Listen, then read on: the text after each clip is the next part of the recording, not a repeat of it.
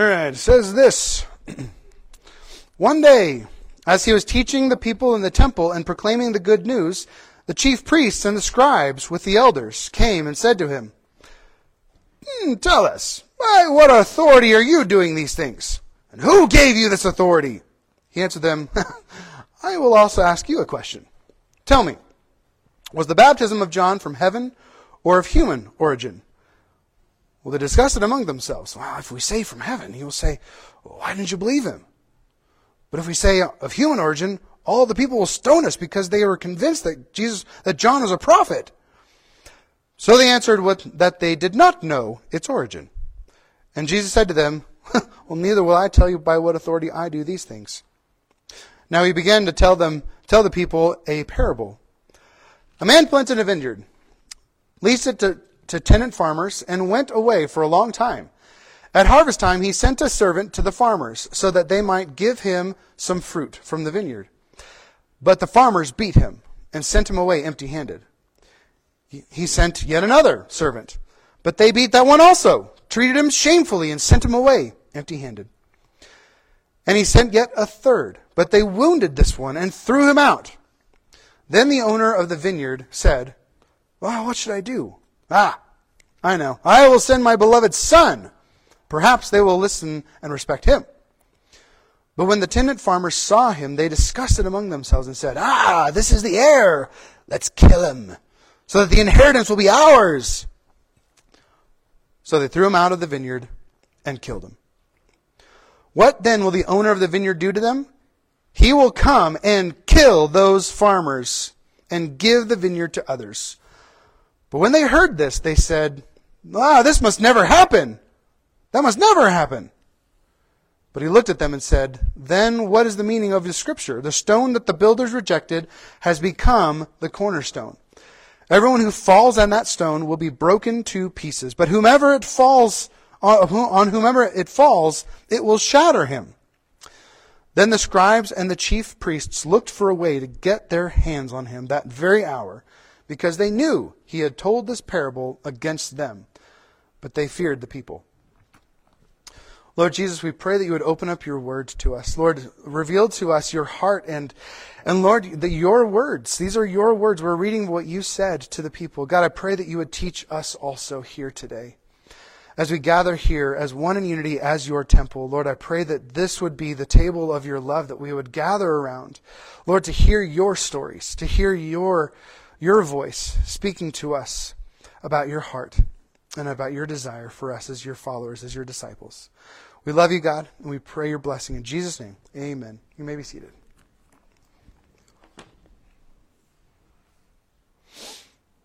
All right. So this morning's sermon is entitled, "Receive the Son, Receive Life." And we'll talk more about that here in a moment. But have you ever seen, there's so many different videos and things like that you can watch on YouTube. And you see on social media. And occasionally I'll see these videos pop up of this person who did not listen to the police. And what happens when they don't listen to the police officers? Bzzz, they get tased. And I watched several of these videos this week just to remember these things and to remember some of the things that I remembered them saying. And it's interesting how every single one of these people that were just obstinate against police officers and their authority were like, "I don't recognize you. I'm not going to follow. You can't do this. You can't take my ID. You can't arrest me. You can't do this." Well, I guess if you said I can't do it, I'm all right, have a good day. It's like, no, they have authority over our lives in certain areas. If we break the law, they have authority to put you in jail or to tase you and flop like a little fish on the ground.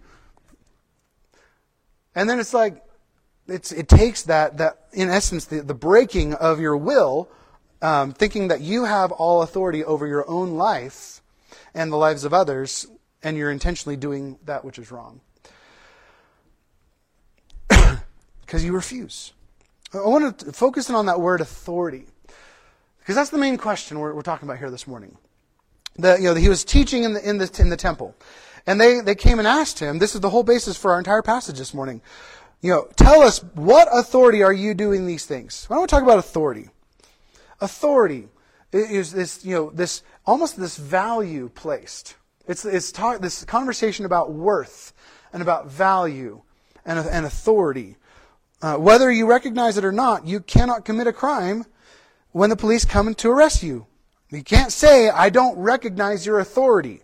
I don't recognize you. Get away from me. Let go of me. Don't tase me. Worthy, authority has the worthiness to enforce laws. And authority is earned and bestowed. So a police officer, let's stay on that train for a little bit, has to go to the academy. He has to go and get education. He has to go and learn and do practices. He has to go and actually learn and pass tests, both in the classroom and on the field. He has to pass driving tests. Right? Over at Journey Church, over at the Commons, they set up cones for the sheriff's department to train them on how to drive and to test people on their ability to drive and drive offensively and defensively, as law enforcement is sometimes required to. And so what makes people worthy or valuable or of authority is that they earn that authority. And they're not only earned, but you have to earn it by what? By submitting to an authority figure, and by which that authority gives it to you. They pass along their authority, which is the whole thing about in our passage today. And so I want to talk about that.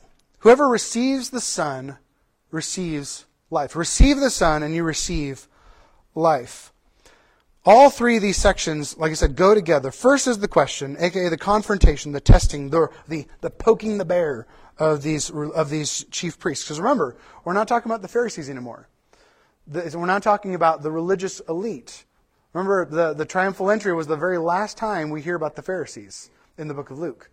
Everything on from then on is about the chief priests and the scribes. These are the elite in Israel, in Judaism. And so they're coming and they're confronting Jesus. Because the Pharisees and the Sadducees have already given up. They're done asking Jesus questions. Then Jesus' question to them, which is interesting. Jesus' question to them is his answer. The answer is in the question. It's actually in the assumption of their answer, of what their answer should be. Then he gives them, what? The parable. Yet another answer to their question and a commentary about the broken and pitiful state of the religious rulers in that day. So let's go a little bit deeper into this passage. One day. It says one day. The very first couple words. One day, as they were in the temple, right? So one day, so according to a study of the timeline in this passage, in the Gospels, this is, Luke's one day appears to be about Tuesday of Passion Week. Because we have, kind of a breakdown that, the Sunday was the triumphal entry. And then, as we know from Mark, it said at the end of that Jesus went into the temple, looked around, and then went back to Bethany. And then the next day, on Monday, came and handed, the sellers and stuff their butts on a silver platter. Clearing the temple, chasing the sellers and the money changers and the people who are selling the sacrifices in the temple. They're occupying the space that should have been meant for prayer and worship. And then we see this teaching is on Tuesday. So let's go back and look at that question again. The question, by what authority do you do these things? And who gave you this authority? AKA, who died and made you the boss? Who gave you what? Permission. Permission to do this. So what are these things? Who gave you authority to do what? These things. What are the things that they're talking about? Well, maybe they're talking about several different things. Maybe they're talking about the triumphal entry. Well, who gave you authority to come into Jerusalem with such pomp and circumstance? Letting and allowing people to worship you. And saying, oh, Hosanna, blessed is he who comes in the name of the Lord, like a king of us? Who gave you the authority? Who died and made you king? Or maybe the clearing of the temple the next day on Monday. Who gave you authority to clear out those who were selling and extorting and occupying the space meant for prayer and worship? But it's interesting, another gospel says that Jesus was also not allowing people to walk through the temple and carrying things. Not just like, carrying the sacrifices in order to deliver something to the temple. These people were basically using the temple as a cutoff, as a shortcut.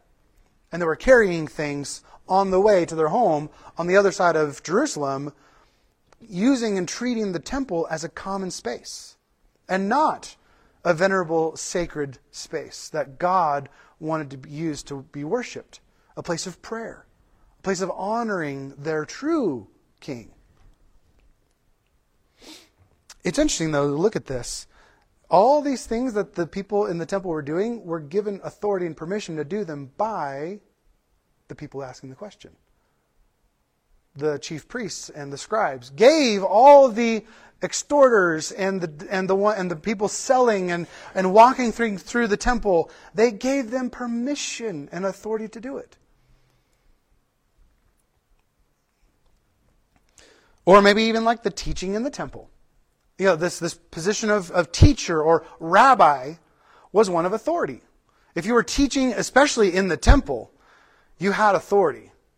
Because you were also given authority by what? Your rabbi. Because you were taught the ways. You were raised, by the time you were 5 years old, you were memorizing Torah. And then by the time you were 13, you started, if you were going to go the rabbinical route, then you were taught the law and the prophets and memorizing. And then you were taught the traditions, the Talmud and the Mishnah and the traditions of the elders. Right? Teachings of the elders. You were trained in the ways of a rabbi like Paul. Paul, what he said, he was trained at the feet of Gamaliel, which we also read in Acts 5, was a prominent member of the chief priests. So the guy who maybe trained Paul may even be one of the chief priests asking Jesus this question. Going to him, hey, who's your rabbi? Is basically the question. Who's your teacher? Whose authority are you using and utilizing here in the temple? All of these things were typically done and recognized by the religious ruling elite, and they gave permission. They gave authority or recognition of your authority. Because if there's a rabbi that fell out of favor, all of his disciples were now invalid too. But here's the point that Jesus is trying to make. So he uses this parable. He goes from this question about John the Baptist. And he doesn't like reverse trick them. Like they're trying to trap him. He doesn't like reverse trap them. In essence, he kind of does. But more, he's trying to show them the answer. Now, who sent John? Well, the automatic answer to that for them and the people is God sent John. John came from God. And that's the authority from which Jesus has to teach and to have the pomp and circumstance and to enter the temple with in the courts with praise and to drive out the sellers. Like we talked about last week, or maybe it was a couple weeks ago, it's Passover. It's the week of preparation leading up to the Passover. And right now, all of the Jewish children and families should be at home, clearing their house of leaven, going and searching out the chametz, right? And getting it out of the house. And that's exactly what Jesus is doing. That's exactly what Jesus did. He went into his Father's house and was getting the leaven, which represents sin and distortion and brokenness and evil, getting it out of his Father's house. So who's his authority? The Father. His Father is the authority. And he has bestowed that authority upon Jesus. And so he tells this parable. He's like, I'm not going to answer your question. But I will. I'm going to answer it with a parable. So here's another one of his answers. And so the heart of the Father, the heart of God is exuded in this. By the very first line. He talks about the man planted a vineyard. This man is God. Leased it to tenant farmers. So these are the religious rulers, right? And he went away for a long time. At harvest time, he sent the servant to the farmers so that he might, what? give him some of the fruit of the vineyard. God desires to enjoy the fruit from his kingdom. And not just hoard it for himself, to share it with the workers. To share it with us. To share. God's blessings are for his people. Like we talked about last week, Jesus' passion and compassion was what? For, not against. It's for his people. God desires to share all good things with his kingdom, with his people. For them in this passage with Israel, for us today in the church. God desires to enjoy the fruit from his kingdom and to share it. The point of this parable is that God is the authority. He's the owner. Everything belongs to him. And that authority cannot be taken from him for long. Because think about it. He entrusted Israel to the religious rulers for a season. He even talks about all over the place in the Old Testament, talking about the shepherds and how these shepherds beat the sheep and how the shepherds use the sheep. The shepherds shepherd for their own glory, not for the good of the sheep. And he's warning Israel about these bad shepherds. And then what does he call himself in John? Chapter John? In the book of John, chapter 10. The good shepherd. I am the good shepherd. My sheep know my voice and I know my sheep. And I will Psalm 23 them. I will lead them to good pasture. I will water them in the still water so they don't freak out. Because sheep are easily spooked. That's why he led them to the still waters, not the rapids and the rushing water, because they would just run away. He leads them to water that they will receive. Leads them to lush pastures. He protects them with his staff. He cares for them. He shows himself to be a good shepherd. These false shepherds, these under-shepherds that are abusive shepherds, their thinking's all messed up. Their way of leading God's people is broken. It's all about them. It's all about their power, all about their authority.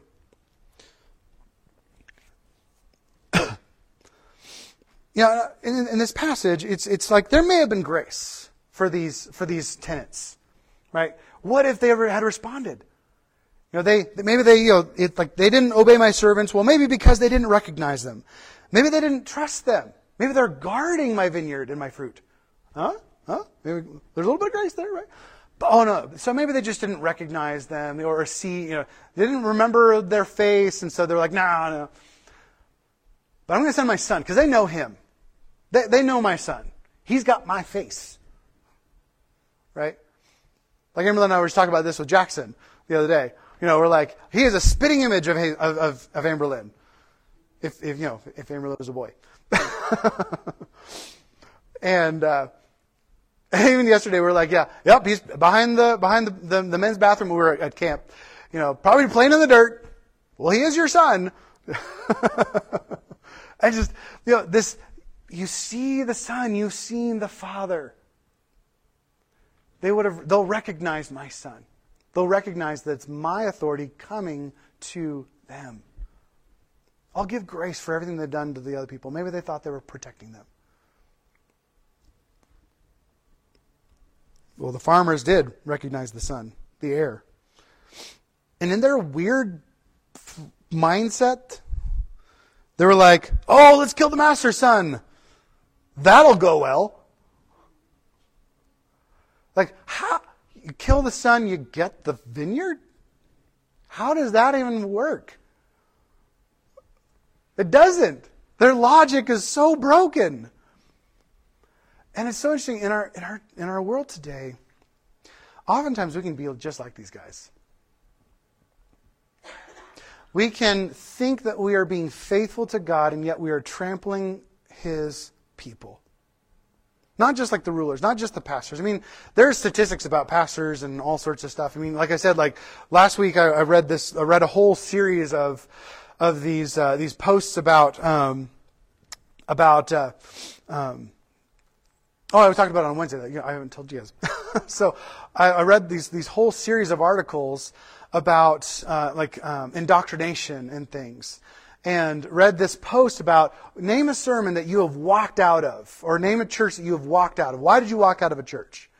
And all these different things were just like crazy, stupid things that came out of the mouths of pastors. Like weird things. Abusive things. Like basically you're dying because you're in sin. You have cancer because you must have done something wrong. Your son, you miscarried because there's sin in your life. I'm like, you've got to be kidding me. Some of the most disgusting, disgraceful, unmerciful things I've ever heard in my life. And it's no wonder that people all over the place are walking away from churches because they hear stories like this. Oh, all pastors are like that. All pastors are like these Pharisees that are all about themselves, are all about their position, all about their power, all about their authority. And even the difference between education and indoctrination. Basically, like the difference, with teaching and education is that you cultivate an environment where people are encouraged to learn, to face new evidence with a critical eye and welcoming eye to say, okay, I need to discuss this. I need to think about this. I need to wrestle with this. Versus an indoctrination culture, which is basically the pastor said it, I believe it, that settles it. You can't question it, just believe it. And it's interesting how many articles I read that every single article placed the church, placed religion in this column of indoctrination. And that should not be the church. The church should be, my place is to equip you for your faith. How do you study the Bible? How do you wrestle and discuss and question, doubt? It's great. Because when you doubt, you get answers. You get frustrated enough to go and seek. The Bible even says, you will what? Seek me, and you will find me when you seek me with all of your heart. Search after the deep things. Grow in your knowledge. Always be able and willing to wrestle with things and be willing to change your mind. Right? Metanoia. Oftentimes, repent. Right? We're talking about that this morning. Changing our minds, even if we've believed something for our entire life and we realize, oh no, it's wrong. It's okay. It's okay. If you come to a place where you're like, biblically, I cannot reconcile this. Like, this is not biblical, even though I've believed it my entire life. It's okay to sacrifice that at the feet of the cross.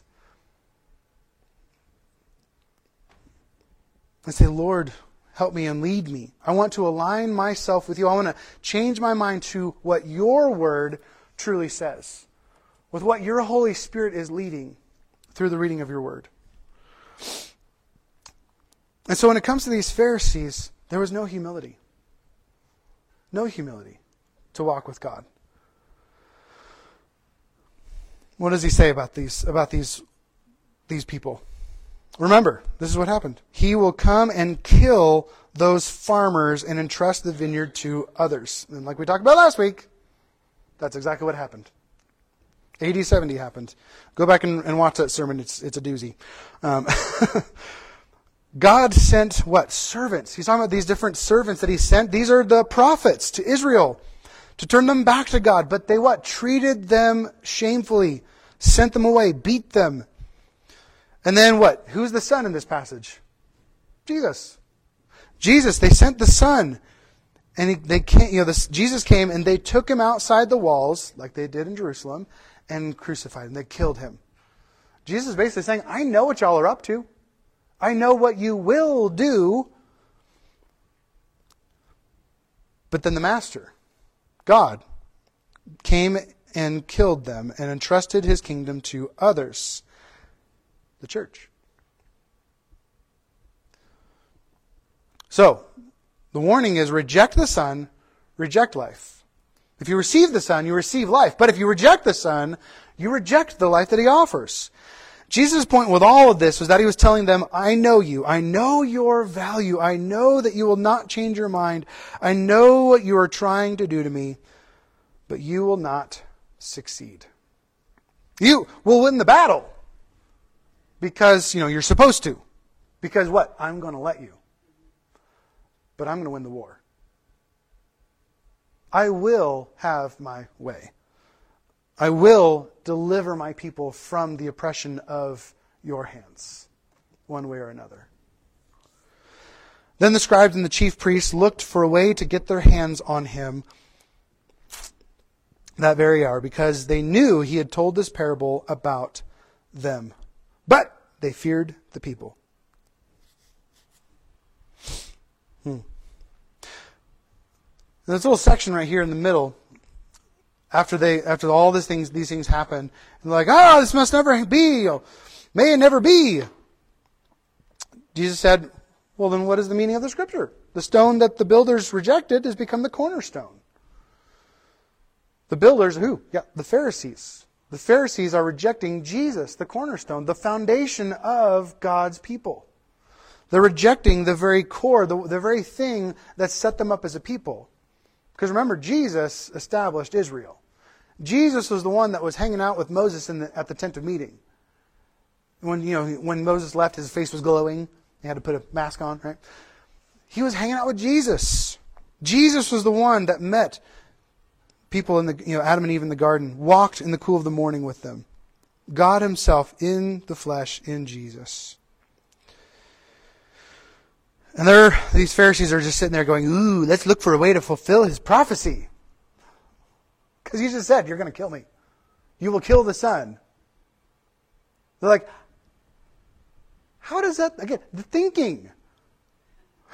All right, let's kill the Son. The very thing that his parable just said they were going to try to do. Yeah, right.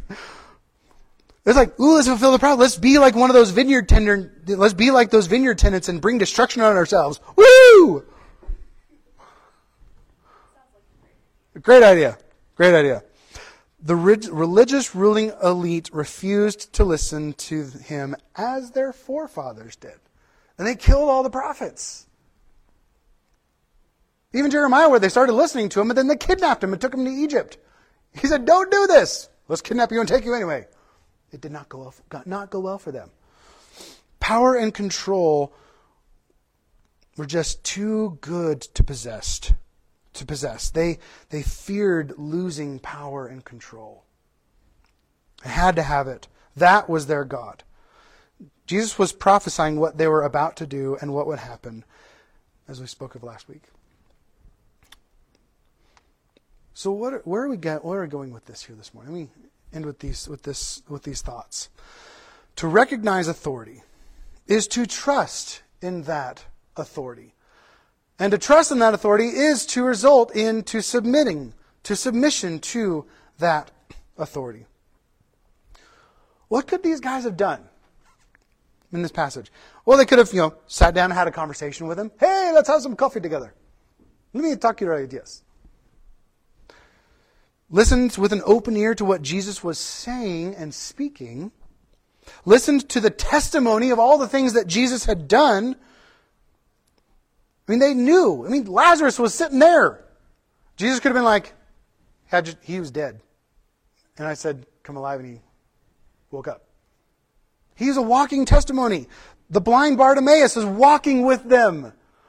The miracle of Mary with the 7 demons who had been delivered and was walking with Jesus since the beginning was right there. Right there. He was surrounded with testimony after testimony of his authority as God. That he was the one who had the words to eternal life. He was the one that was doing all these works, doing all these miracles as signs and wonders that he is Messiah, that he is the Savior that is to come. And they could have come to believe in Jesus, who he was, recognize him, trust him, and submit like the hundreds that were following him currently. The thousands and the millions that would do so after his resurrection. Jesus' identity, power, and authority was reason enough to recognize, trust, and submit. to him. Jesus' identity, power, and authority is the reason today that we believe, that we recognize, that we trust, that we submit to his authority. Jesus is all powerful, and Jesus is all good. He is worthy of all authority. Let's look at a few passages here in Scripture. Let's talk about this. Philippians. Adopt the same attitude as that of Christ Jesus, who, existing in the form of God, this is kind of an early church hymn, so they would have actually probably sung this. Who, existing in the form of God, did not consider equality with God something to be exploited or grasped or held on to. Instead, he emptied himself by assuming the form of a servant, taking on the likeness of humanity. And when he had come as a man, he humbled himself by becoming obedient to the point of death, even to death on a cross.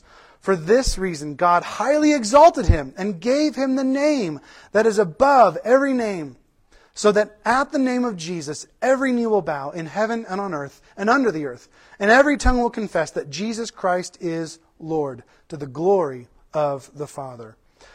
Ephesians, I pray that the God of our Lord Jesus Christ, the glorious Father, would give you the spirit of wisdom and revelation in the knowledge of him. I pray that the eyes of your heart may be enlightened, so that you may know what is the hope of his calling, what is the wealth of his glorious inheritance in the saints, and what is the immeasurable greatness of his power toward us who believe, according to the mighty working of his strength.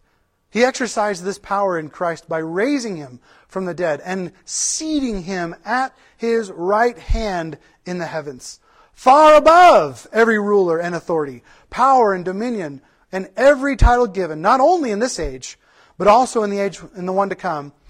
He subjected everything under his feet and appointed him as head over everything for the church, which is his body, the fullness of the one who fills all things in every way. Colossians 2 says, be careful that no one takes you captive by philosophy and empty deceit, based on human tradition, based on the elements of the world, rather than Christ.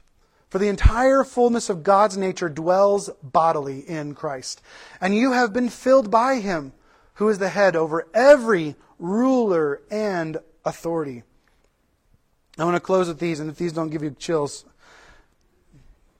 maybe spend some more time with Jesus. Whenever the living creatures give glory, honor, and thanks to the one seated on the throne, the one who lives forever and ever, the 24 elders fall down before the one seated on the throne and worship the one who lives forever and ever. That's Jesus. They cast their crowns before the throne and say, Our Lord and God, you are worthy to receive glory and honor and power, because you have created all things, and by your will they exist and were created. Then I looked and heard, this is kind of a similar image that John has. Then I looked and heard the voice of many angels around the throne, and also the living creatures and the elders.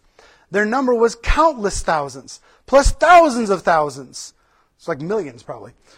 Then they said with a loud voice, Worthy is the Lamb who was slaughtered to receive power and riches and wisdom and strength and honor and glory and blessing. I heard every creature in heaven, on earth, under the earth, on the earth, and everything in them say, Blessing and honor and glory and power be to the one seated on the throne and to the Lamb forever and ever. The four living creatures said, Amen. And the elders fell down and worshipped. Receive the Son, and you receive life. Receive the one that all these scripture passages are talking about. Receive Jesus, and receive life. Have you received the Son? Have you made Jesus your Savior and your Lord? Not just your Savior, but your Lord. Is He Lord of your life? Does He get to be in the driver's seat and make the decisions? Is He the one whose way you follow, whose opinion you believe, whose truth you receive? If you haven't given your life to Jesus Christ, the first step is to do that. The first step is to come and say yes. Yes, Lord, you are my Savior. I believe you died on the cross for me, for my sins, to cleanse me from all unrighteousness. Then you raised from the dead to give me the promise of the resurrection. And so I'm going to go and I'm going to be baptized as a proclamation of that faith. God gave us a way to proclaim our faith. It's going and being baptized. Going and saying, yes, you are my Lord. Faith, like I've said, faith has this connotation of faithfulness, of saying, yes, I believe and I will follow. That was Jesus' whole thing. Repent and what? Be baptized. Believe and believe the gospel. Change your mind about your life. Believe my way. Align with my thinking. My truth. My life. Jesus might be loving, compassionate, merciful, and kind to you because He paid for your sins. But is He worthy of all glory and honor, power and strength in your life? Like I said, is He in the driver's seat? Because He is good? Because He is a benevolent dictator in your life? He gets to say what's up and down. He gets to say where you go. Because He is God and worthy of your trust? Is He worthy for you to change your mind about this life and certain areas in life which He is speaking and leading you? Do we listen to God and say, God, what do you want? Where are you leading? Where is your heart? Where is your desire? I will follow that. Because remember, we follow Him. He doesn't follow us. We follow Him. Receive Him. Receive all of Him. All of Him. Receive His Word implanted in your hearts. Receive the Holy Spirit poured out into you. Poured out upon all flesh who comes to believe in Him. Who comes to claim their faith in Him. Because God is all powerful and God is all good. That's why I love things like the Psalms. That no matter what's going on in our lives, no matter if we are good, if we're bad, if we are struggling, if we are excited and joyful, if we're hurting and depressed and angry, if we've had something terrible happen in our lives, realizing that God is the God who's with us through it all. He is the one who says, I will be with you. I am your comfort. We may be hurting and terrible things have been happening in our lives, but God is with us. Or as David would say, yet this I remember, this I call to mind. And remember, I remember the Lord. I remember His goodness. I remember His power.